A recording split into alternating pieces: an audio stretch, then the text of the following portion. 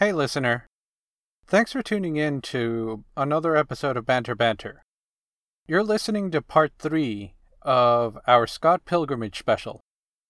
So just to make sure you're caught up, be sure to listen to the last 2 episodes on the podcast feed. Enjoy! Kim? We are Sex Bomb, and we are here to watch Scott Pilgrim kick your teeth in! 1, 2, 3, 4!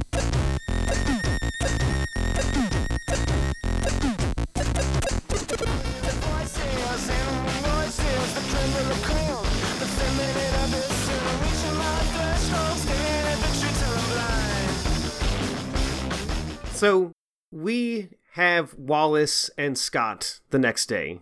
Scott is leaving a message on Ramona's phone. And then he walks into the kitchen and whines to Wallace. Wallace goes, "You can't say you didn't see this coming." Scott seems kind of shocked. He goes, "What did you think these were?" As he pulls the phone number that is hanging off the side of the refrigerator off, and underneath it are 7 X's. And he says 7 deadly X's. Scott seems very bewildered and confused. It's like it doesn't comprehend in his head. And then he slumps down. It's like, why does everything have to be so tough? Wallace rallies the troops. I almost think that there's a tiny moment in his head as he's saying this, that he is on the back of a horse with his face painted half blue, waving a sword, shouting at a bunch of Scotsmen. Well, if you notice, they even build it up with some underlying music. Yes, I love that little touch. That was fantastic. I really loved it. And I love how they used the leg slap to cut the background majestic crescendo. Ah, you get it? He gave a rallying speech to the Scots. Well played, sir. To add to your analogy. I love it. One might say that these particular Scots were pilgrims. Wallace looks at Scott and crouches down. If you want something bad, you have to fight for it. Step up your game, Scott. Break out the L word. And... lesbian? No. The other L word. Is this foreshadowing? I definitely think this is a bit of foreshadowing. Of course it is. It's Edgar Wright.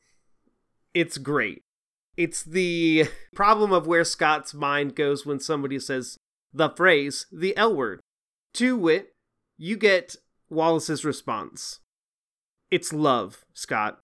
I wasn't trying to trick you. Hey, buddy, look. If she really is the girl of your dreams, then you have to let her know. You have to overcome any and all obstacles that lie in your path. You can do it.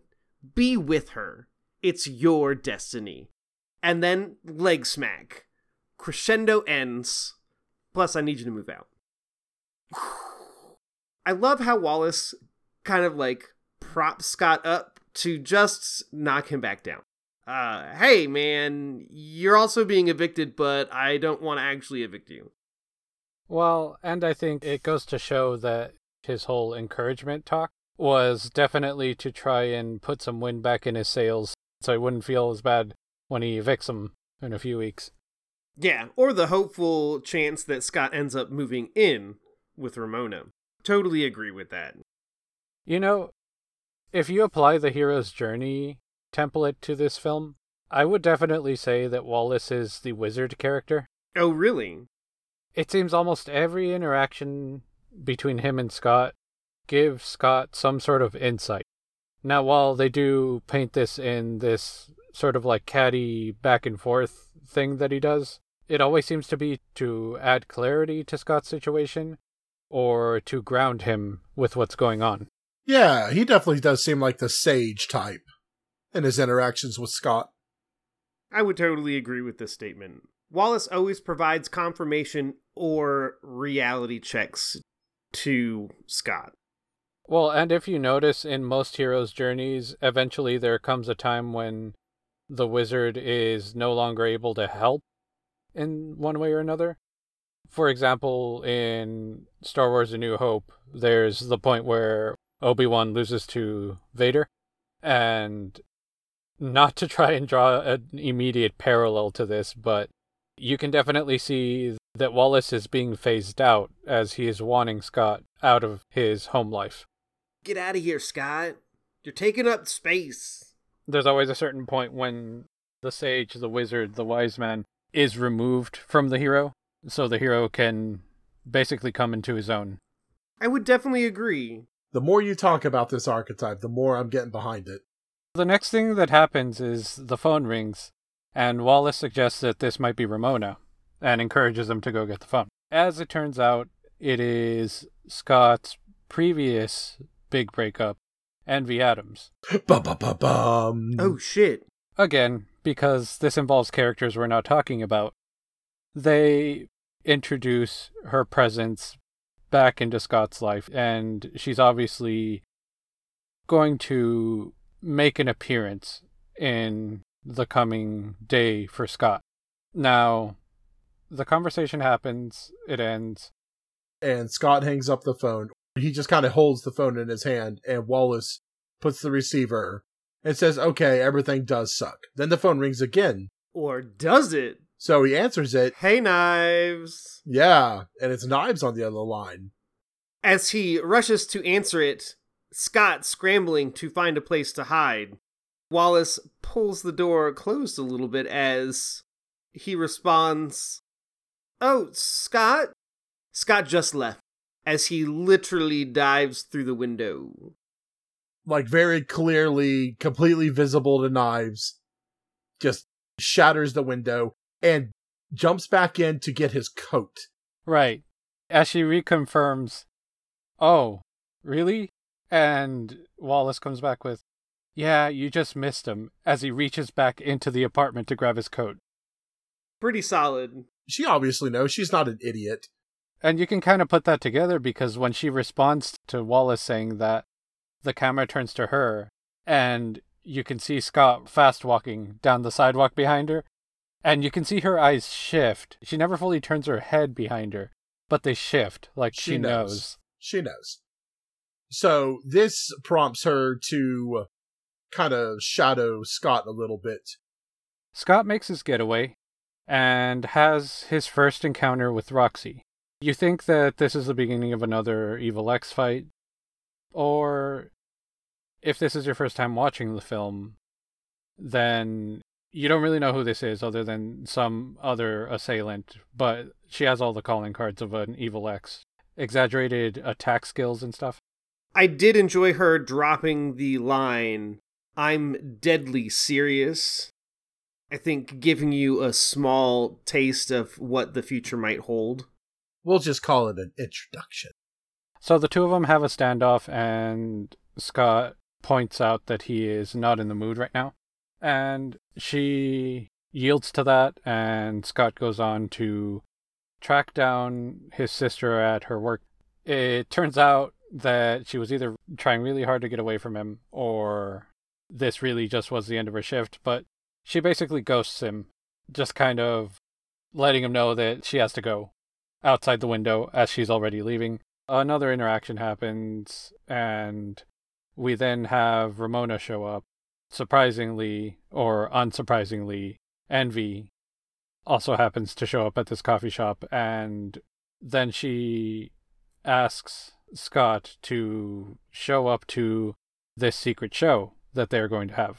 A bit of exposition gets dropped as we then have Ramona and Scott talk about Envy's place in all of this, and Scott kind of dodges where she's coming from and everything as they are walking outside for a bit, and the conversation ends in an offshoot manner, Ramona inviting Scott to her place. This cuts away to the next scene where it is clear that Scott just talked about the whole situation to Wallace back at the apartment.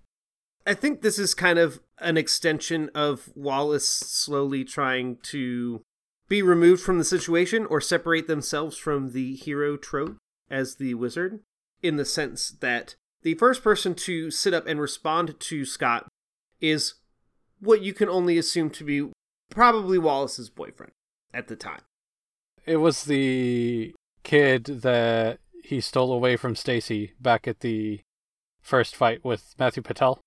Oh, okay, gotcha. We have A 4-person smorgasbord all sharing the bed, which is Wallace's way of saying, Scott, I need you to move out.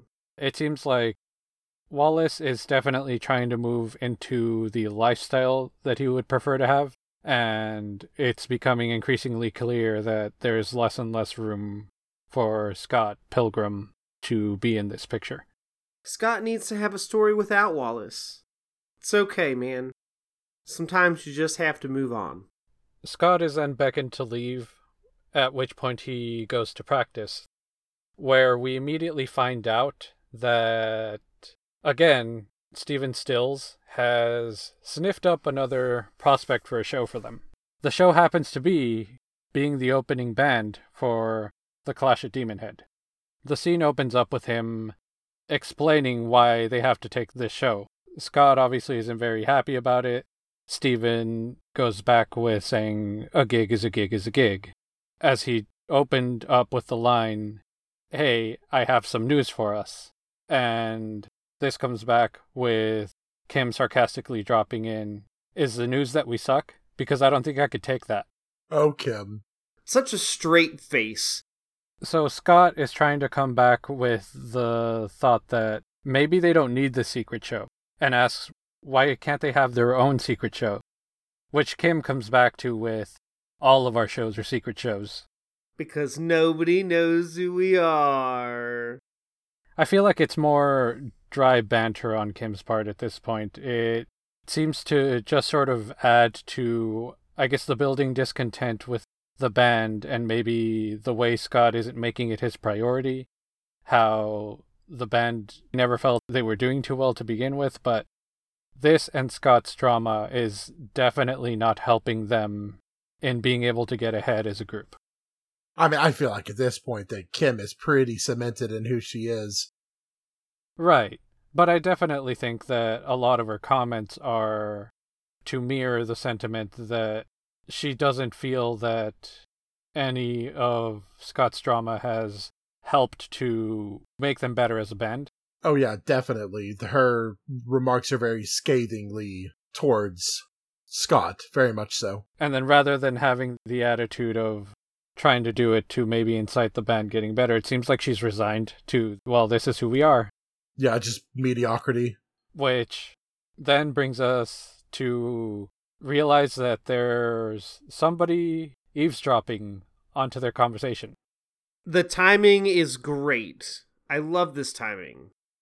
Maybe not so much eavesdropping as eaves peeping. We got my girl Knives. You mean Stalker? Yes.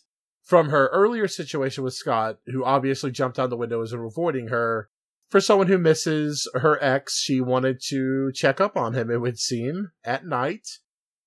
So she peeked through the window and saw something truly distressing, and that was Scott laying his head down on the shoulder of his new girlfriend, Ramona Flowers. You gotta give it to him on this chop-in. The band is discussing what's happening. The lead, he's complaining about the things that they need. We need secret shows that nobody goes to. We need stalkers. And that's when you get Knives in the window, stalking them. Particularly, I love how during this whole section while they're talking, young Neil is playing one of the Dark World dungeons from Legend of Zelda: A Link to the Past. I did not catch that. As soon as he says, we need stalkers, and it cuts to Knives in the window, you hear the fanfare from when Link gets an item from a chest. Da-da-da-da! Ah.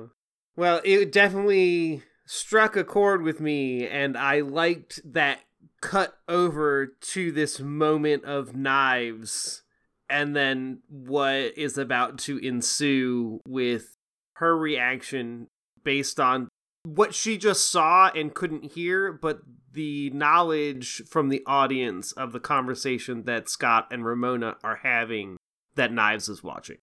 So all Knives is seeing is just Scott's leaning on another girl and finding comfort in another girl, which sends her into a very jealous rage. She goes home to a friend who she was venting to. She grabbed a box of blue dye and was complaining to her about how he's dating this fat American girl. Yeah, that was nice. Who's so old, like 25 or something. So she's upset, and now she's trying to win Scott back by imitating Ramona. I love some of her comments throughout that whole scene. Like how she says, "This isn't fair. I didn't even know there was good music until a couple of weeks ago." So, and there's one point where she's just in the tub, like washing the dye out of her hair. And her friend says, like, I can't hear anything that you're saying. Yeah. So, yeah, when she puts the dye in her hair, it starts burning. Like, and really, honestly, I feel like Edgar Wright maybe captured what it's actually like for girls to complain to each other about boys and how stupid we can be. So, that whole sequence was very fun to watch. And she washes the dye out and dries her hair, and only half of her hair is blue. She kind of did like a 6 o'clock to midnight on the left side of her head. And she liked it. She said she thought she looked good. And then she devises a plan to get Scott back, which includes texting young Neil telling him he's so hot. Oh man, young Neil, you are so hot. The anaconda is on the prowl. Watch out, lest you get caught in her coil. The scene then moves on to the night of the show, where if you notice throughout the end of that sequence with Knives, you could hear, I really honestly don't know what the song is called other than what Scott called it, Launchpad McQuack. Right. So most of that song is playing in the background leading up to the transition that is another nice piece of Edgar Wright editing, where you realize that this is the song that they are playing at the show. So, another lackluster performance. Steven can't even bother to properly ask the audience to buy their merch, just trailing off halfway through a sentence that they have merch in the back, and then he stops. Bar? Now? Bar now? Now bar?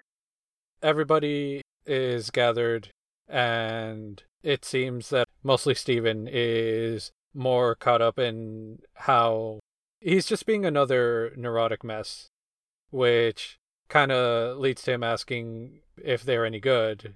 And Ramona comes back with, I don't know, are you? And she goes to the restroom. Which is a great chiding moment. I know we're not technically trying to pick her apart, but I feel like either she is saying that, yeah, maybe y'all aren't that good, or maybe she's trying to point out to Steven that he is being a neurotic mess right now. And the great thing about Ramona's character is, like, I don't know if there's any way to actually suss that out because of how she delivered it. It was so evenly toned that it could have been scathing or it could have been uplifting. Which leads us to the payoff of all of Knives' prep work as Yes. Ramona goes to the restroom. She hears a small voice from behind her say, "Hey, Ramona."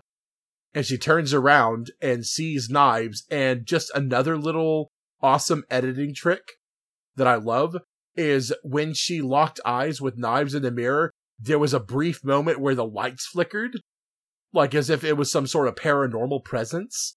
Wow, I totally didn't catch that one. Yeah, no, there's God, it's just, it's candy. I could eat this movie up for days. It's great. That does not sound like a healthy diet. No, it's not. Plastic DVD does not feel like it's going to sustain you for days. You might have internal bleeding. I suggest you go to the hospital. Get me some forks. Devour the plastic. I'm gonna gobble up that jewel case. So there's an awkward interaction, and Ramona responds saying, "Hey." And she turns around and says, "What the hell?" And walks out. Knives follows. And as she's walking out of the bathroom, she kind of pulls her hair back to the side, like runs her fingers through it. And then you see Knives imitate her actions. So Ramona walks back up to Scott, and then everyone notices Knives going directly up to young Neil and giving him a big frontal hug. And then a conversation happens between everybody about Knives and how Scott knew her and that they used to date. And then Ramona made the comment like, how old is she? So is that what people call it these days? A frontal hug? I mean, yeah, you know what I mean. Like Like, do I have to think about a side hug or a back hug? Sure, exactly. Maybe an upside down hug? There are different kinds of hugs. There's the side hug, the back hug, the full hug. What if I just want to give you a foot hug? The arm bar, the full Nelson, the suplex. These are all valid hugs. The clothesline. Clothesline's my favorite. When you run up to hug them and then you just put their arm out and just like chop your neck. The rock bottom, where you put one arm over them while facing them, then look at the crowd and raise your eyebrow, and then just like jump and slam them on their back. Yeah, that's the most fun. I was going to go with the figure 4 hug, where you wrap their legs up and you make them squeal as you hug them because it hurts. Maybe the scorpion hold? And talk about hurt. Right after that, Clash at Demon Head takes the stage. And crushes it. As they have what I would say is, I feel like the musical acts that our Sexabombs have to contend with do get increasingly more intense and better. So this one's definitely a summary of the type of music you would get from a record label marketed band. Sure, it definitely sounded very grungy garage music, but yes, definitely sounded more professional and industrial. Would you guys agree that some Brie Larceny hacked on the stage? I would clap, but then we would mess up the edit and accidentally start here, but I'll do it anyway. There we go. Thank you. Your claps make me more powerful. We have their musical number play, and after that, Steven goes right back to being a neurotic mess, as he almost felt like this was a direct competition, where he thinks that they were blown out of the water, despite the fact that they were just the opening act by request. When has anyone gone and seen an opening band outdo the headline? It's probably happened on occasion, but I do not see that being a frequent interaction. The reason they're the headline is because that's what everybody's there for. It's okay that the beginning bands that open up don't get like a raving crowd reviews. And in my experience, it seems to be that whenever it's definitely a much larger mainstream band with much smaller opening bands, the production in my concert-going career seems to be that they ran the main band through sound check, so all of the equipment is prepared and tuned for them, and not for the opening bands. Oh yeah, would totally agree. So that will definitely kind of stunt everyone's perception of opening bands. Yeah, because believe me, I've gotten to concerts early, like at, dive bars, and sometimes sound check can last for 2 hours. There's a lot of tweaking that's done to make the main headliner sound as good as possible, without necessarily considering the quality of the sound of the opening bands.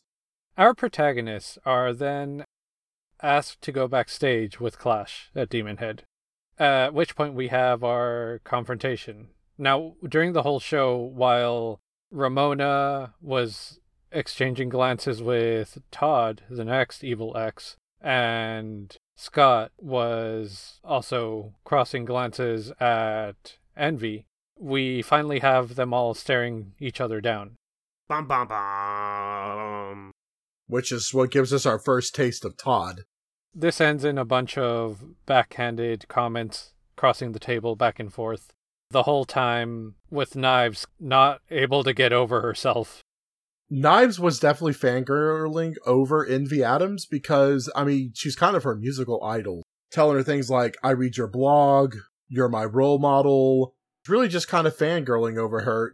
Doesn't really feel like overbearingly so until she stands up. As she just put it together that Scott and Envy used to date. And she said, I've kissed the lips that have kissed yours, to which she has approached Envy's displeasure. She looks to Todd. Todd stands up and ruthlessly punches her so hard that her fresh, sweet blue highlights are just eradicated from her hair. I love young Neil's reaction. I love it. This double take moment, this classic cry for help. He knocked the highlights right out of her hair. He knocked the highlights right out of her hair. Really intense. Like, that's the first time you ever see young Neil be intense about anything. I love the attention to detail in that scene too, because they could have gone the lazy way out and just had knives without her highlights on the floor, but you can actually see the spatter. You see the blue highlight. It's on the ground. So good. So this whole time it's just been very antagonizing, almost like challenging Scott for a confrontation. So the conflict comes to a head when Julie asks Envy if they had any fun plans while they were in Toronto, to which Todd replied very scathingly, "Fun in Toronto?" which prompts Scott to leap to action. What a jerk. How dare you say that there's nothing fun to do in my town of Toronto? I put my finger at thee. Canada. So a fighting happens, which Scott seems to be losing at as far as the physical part of the fight. So he can't handle him the way he handled Matthew Patel with an all-out brawl. And No. He had to outwit him. so he tries the Lucas Lee route, where he challenges him to a secondary test of skill. Which does not seem to go in Scott's favor. Which, granted, Aaron, like you were about to say, that last turn with the coffee may have been him handling it the way he handled Lucas, where he tried to outsmart him. I realize I stated this in the first Scott Pilgrimage, but as it goes on, it is increasingly obvious that these people are overpowering as far as Scott's skill level goes. So it's more like he has to outwit them or trick them into their own follies, instead of directly defeating them with his fighting skills. I found it kind of amusing the way that while they were explaining Todd's powers, and Todd gives that whole spiel about how the other 90% of your brain being full of curds and whey. Right, W-H-E-Y? No way! Kim cuts in with, "Where did you learn that? Vegan Academy?" And he even comes back at her with, "Look, lady, maybe I would listen to you if you knew the science." Right, don't get snippy with me. I feel like that just leads you to feel like this is just Kim being sarcastic again. But then later on, they go and have Ramona explain her and Todd's background with each other. And it turns out he actually did go to Vegan Academy. He did. Absolutely he did. If I may point out an interesting format observation, when I watched Scott Pilgrim this year, I watched it with the subtitles on. And during the bass battle, it was really interesting because when Scott would start doing his riffs, the caption would be simple bass riffs. And then when Todd would do his, it would say advanced bass riffs. Or something to the effect. Because if you listen to the bass riffs of both, Todd is obviously the superior bass player to Scott. So it's just another area in Scott's life where he's being outclassed by his enemies. Right before that, we also have Scott being punched into the building venue where he picks up his guitar. At which point, as you're looking from a perspective of inside the building to the hole Scott just flew through, Steven and Kim walk by, and Steven says that the two of them are going to go ahead and go grab some pizza, and for Scott to just join him whenever he's done. So this is one of two things. Either they are really just fed up with Scott's drama, and not angrily, but just more dismissively would rather just go do something else while Scott handles his thing. Yeah, exactly. Like, we're over it. We're over it. Or another way you can read this is that they are that confident that Scott has this. Again, with these characters and how dry they are, I think it's almost impossible to draw that distinction. So this ends in a hilarious manner where Scott tricks Todd into drinking half and half, at which point the vegan police show up. Yes! With their index finger laser sights. de-veganizing index finger raise. So clutch. This part makes me ask one question. I know Scott didn't have enough information to know that Todd has already broken vegan code 2 times in the past prior to this one moment. Let alone that Scott even knew that there was a vegan code allowing Todd to have powers. So, his intent was to hopefully make him break the vegan code and maybe lose his powers, in which point he might be able to defeat him one-on-one. Great move, but this extra moment I feel is pure luck in favor of Scott and his endeavor right now. It worked in his favor. And so, Todd is de-veganized, and Scott headbutts him into a pile of coins, at which point he tells Envy that because she kicked his heart in the butt, they must be even now. 'Cause, murder totally makes stuff even.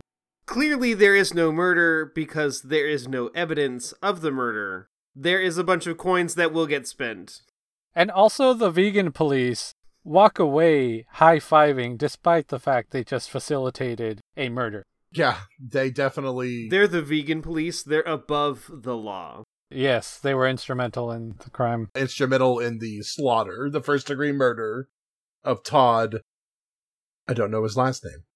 They willingly facilitated and participated in the murder of Todd, who then became a bunch of coins, so there is no body, so there is no proof that he was murdered.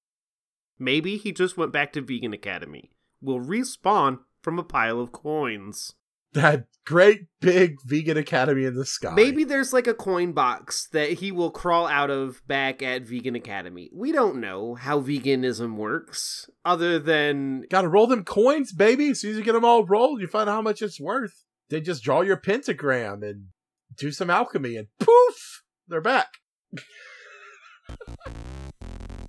You can reach out to the hosts of Banter Banter on Twitter. Find me, Manny, at Brogar, CRE. Aaron can be found at 8-Bit Wizard. The 8 is Roman numerical. Find Mike at Mike8Time. That is the number 8. Or holler at our podcast page at banter_cast. Or find it on Facebook at bantercast. The art for this podcast special was created by @PepperTrupa on Twitter.